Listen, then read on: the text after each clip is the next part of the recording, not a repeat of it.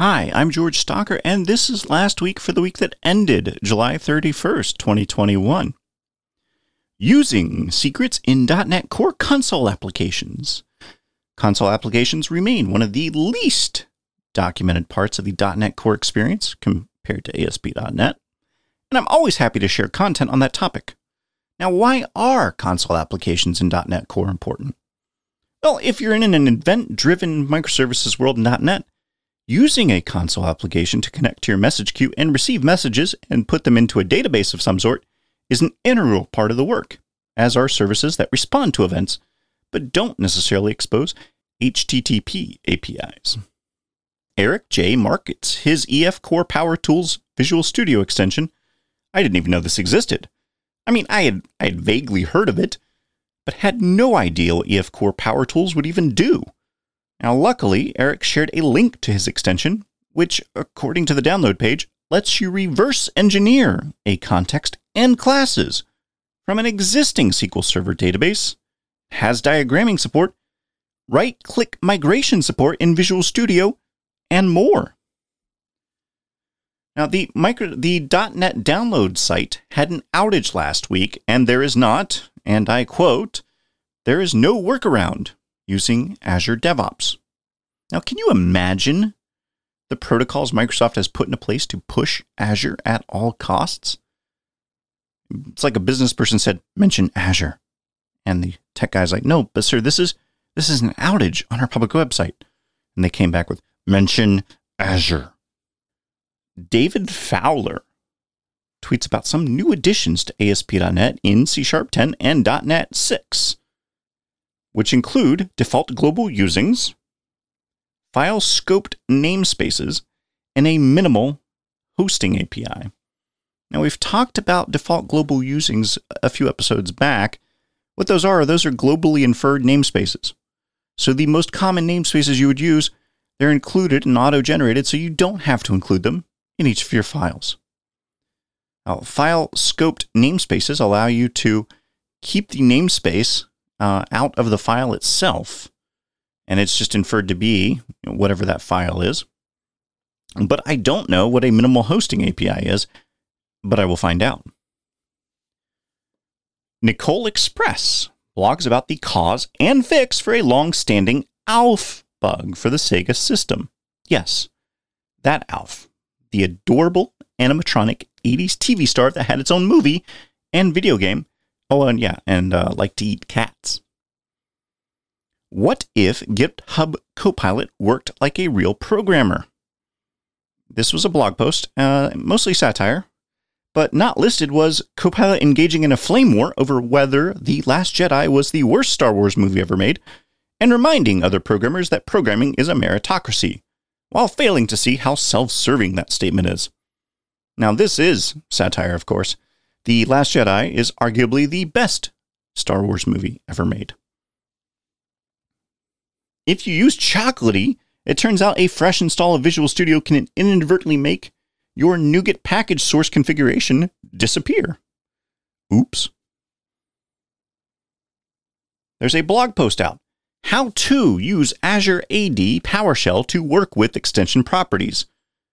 The blog post does what it says on the tin, but for you, the use case here is if you need PowerShell to retrieve and set extension properties from Azure Active Directory. Now, if you know what that sentence means, please reach out and let me know. Thanks.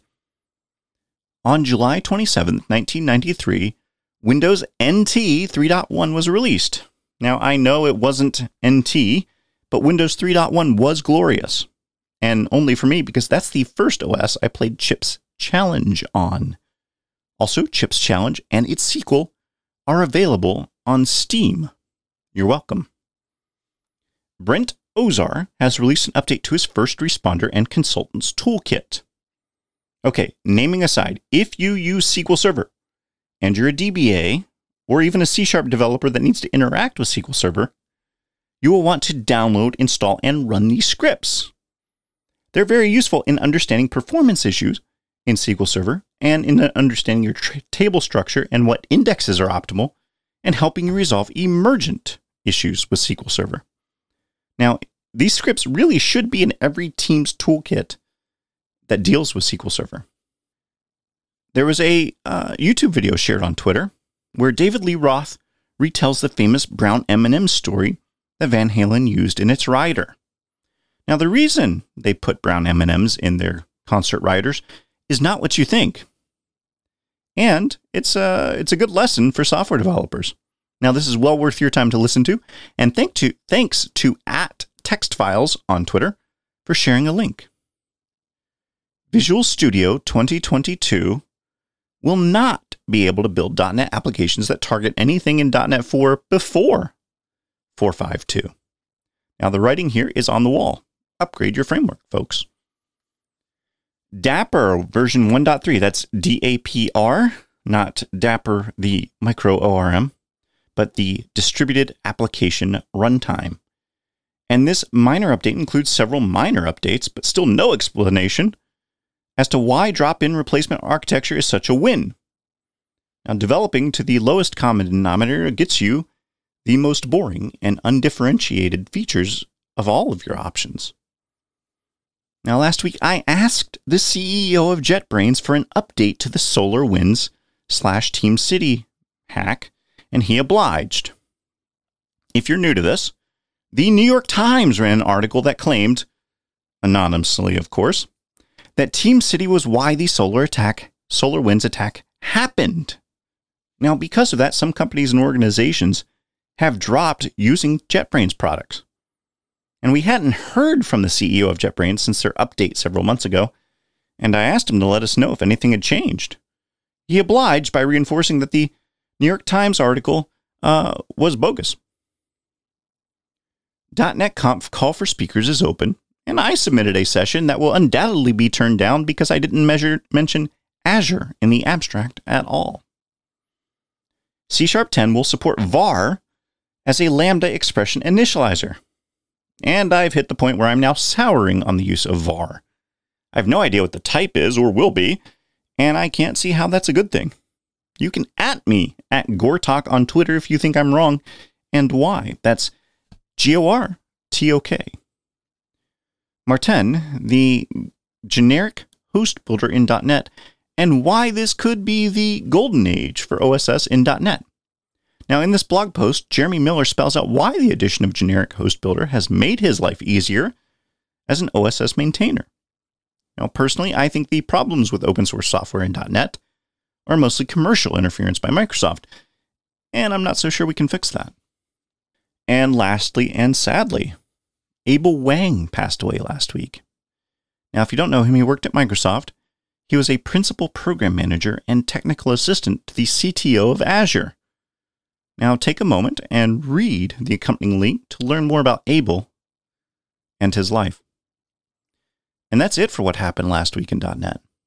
I'm George Stalker, and I help .NET teams move to event-driven microservices. Now, if you have a monolith that's getting long in the tooth, and you're not sure where to go from here, why not think about event-driven microservices? To learn more, you can take a free 5-day course at move2micro.services. Thanks, and I will see you next week.